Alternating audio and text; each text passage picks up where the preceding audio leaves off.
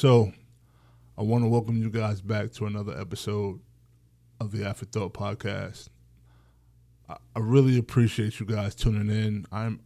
The feedback has been nuts, and I want to say thank you first and foremost. There's something that's been on my mind that I wanted to talk about as of lately, because I just turned 40 in May, right? So, woo, happy belated birthday to me, right? But I realized in turning 40, there's that question that we have where it's like, what would you tell your younger self, right? What clues or context or advice would you give to your younger self? So today I want to talk about some things that I learned in my 30s, and hopefully it can help somebody that follows that may or may not be in their 30s. But not just anything that I learned in my 30s, because I learned a lot, right? Hopefully as you get older, you mature, and part of maturing is learning and being open to learning, because everybody's not open to learning. So today we're going to talk about 3 things that I felt like were key for me that I learned in my 30s. So the first thing we're going to talk about is this one. So it's understanding who and where we get our information from. Now, what that means is there were times in my 30s where I was starting a business. For those of you who don't know, I had a basketball training business. I coached, and then I had a training business on the side. And I would hear my players come and tell me like, such and such told me to do this, and this person told me I need to work on this, and la la la la la, right? It was all this information that I felt like too much information sometimes can hurt people or hinder people from progressing. So I remember telling my students / athletes, my players, the first thing, and this hit me, right? It was weird because I said it, and then when I said it, it was like one of those profound things you say to somebody else, but you're like, yo, that word was really for me. So I used to tell my players, like, man, you got to understand who and where you're getting your information from. And what I mean by that is you might have somebody that is telling you to do something a certain way, right? And it could be the complete wrong way. So we have our haters, right? It's a few categories. We have our haters, right? So they'll give you the wrong answer just because they don't want you to succeed, right? So you got to understand who's around you or who just doesn't want you to succeed, right? You got to figure that out. And it don't have to be in your circle or your immediate circle. It could be, they can be like right outside your circle, enough to where they can tell you, or enough where they can hate, right? At a distance, but enough where they can still hate. That could affect your progression. So you have your haters, you have the people who, it's the, I didn't make it and I want you to make it, so I'm going to give you what used to work 20 years ago, right? And as we know, things progress. So there's no way, I'm not going to say there's no way, there's a lot of things that you learn in life that that worked back in the day that could work now. But you have to understand that some people try to live through you, right? So they want to give you as much knowledge and give you as much clues and information, but you gotta filter that information. So you have those, right, who want to live vicariously through you, and then you have the people who just have no idea, like they didn't make it at all, but they want to give you information. They want to give you the tools to succeed. There's a saying I heard the other day, I forgot who said it, but it was on YouTube, and it was like a rapper, I forgot what he said, but I think it might have been Meek Mill, but he said, like, the corner boys, right, like the old heads on the corner, how are they going to tell me how to make money? And they've been on the corner. Here they are, 60 years old, 50 years old, and they've been on the corner since they was teenagers. They haven't seen anything different, so how are they going to help you see anything different? So that was the biggest thing I learned. One of the biggest things I learned in my 30 is receiving information, not receiving, but filtering information that came from people that I had to vet, right? They had to be vetted, because all information isn't good information. And all the information that I receive, I'm sure, just like you guys, it doesn't always come from your friends and family. And sometimes they don't even have your best interests at heart. They will what's the word I'm trying to say? They will place their failures and their failures and they will place their failures and just their lack of ... on you, right? So that was one of the things I had to learn, is just to make sure I understood who I was getting my information from, where it was coming from, and the motive of the information, so I can digest it. Another thing I learned was, number 2, was investing in me and not entertainment. So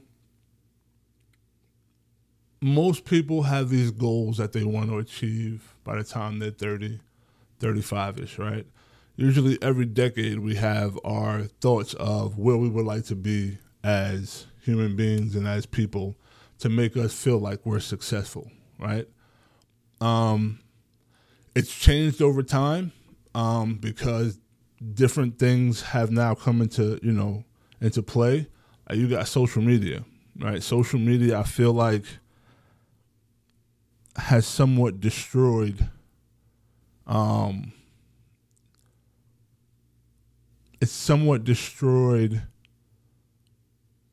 what's normal, and has made, like, for instance, sidebar, living in a $4,000 a month apartment, 1-bedroom apartment, because the windows go from the floor to the ceiling and you got a small island, is not normal. It's not normal. I don't care what anybody says. I understand that the cost of living has gone up and some apartments are just expensive. But that's not normal to me. But social media has made that like the thing to do. So there are things that I wish I would have done in my 30s as far as investing in myself. Like, I wish I would have sat down and read more, right? I do that. I started doing that in my later 30s. But I wish I would have sat and read more. I've received so much information. I've learned so many great things from reading. Just learning how to deal with myself, learning how to deal with anger, learning how to deal with other people, learning how to change habits. Like, there's so many things, like learning how to work more efficient. Like, there's so many things I learned by reading that was nuts, that I wish I would have done in my earlier in my 30s.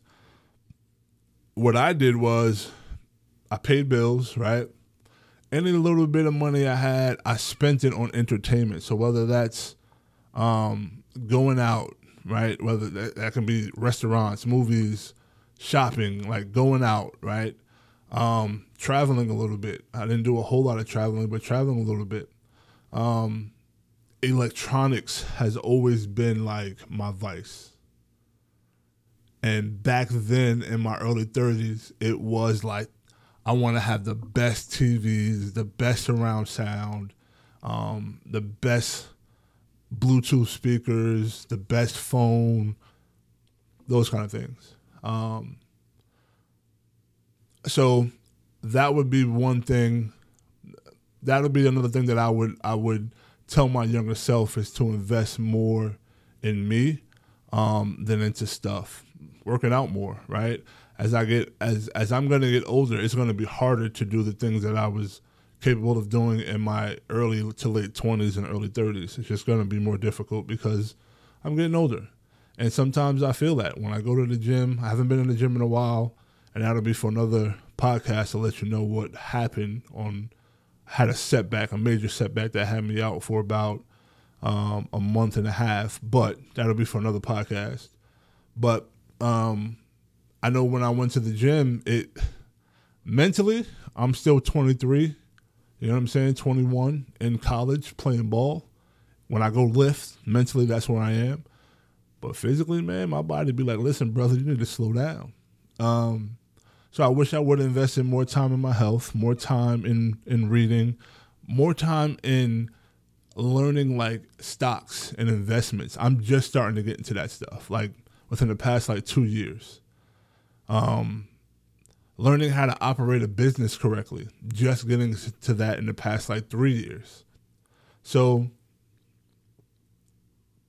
telling my younger self, Derek, if you hear me in the metaverse, invest in yourself, brother. Not in the things, not in entertainment. So the third thing that I would tell myself is, don't hustle harder, hustle smarter. So I have a 20-year-old son, right? And I have an 11-year-old daughter. And it amazes me how tech savvy they are. I love electronics. We just talked about that. But it amazes me how tech savvy they are. And I used to be, I grew up without a father. My father died when I was 4. So raising my son, I definitely, we already don't have a playbook, but I didn't even have somebody to look at as a, yo, this is what you're supposed to do, right? Or my dad did this and this worked. This stuff my dad didn't work, so I'm going to try something different. I didn't have that. So I was starting from scratch. So having my son, man, I wanted him to kind of figure things out a little early, which was, looking back at it, was kind of stupid. Pushing him too much, too fast.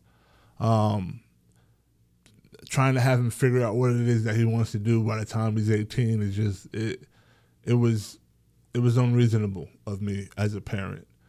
But I see my son and how he works, and I used to be like, dude, you're so lazy. Take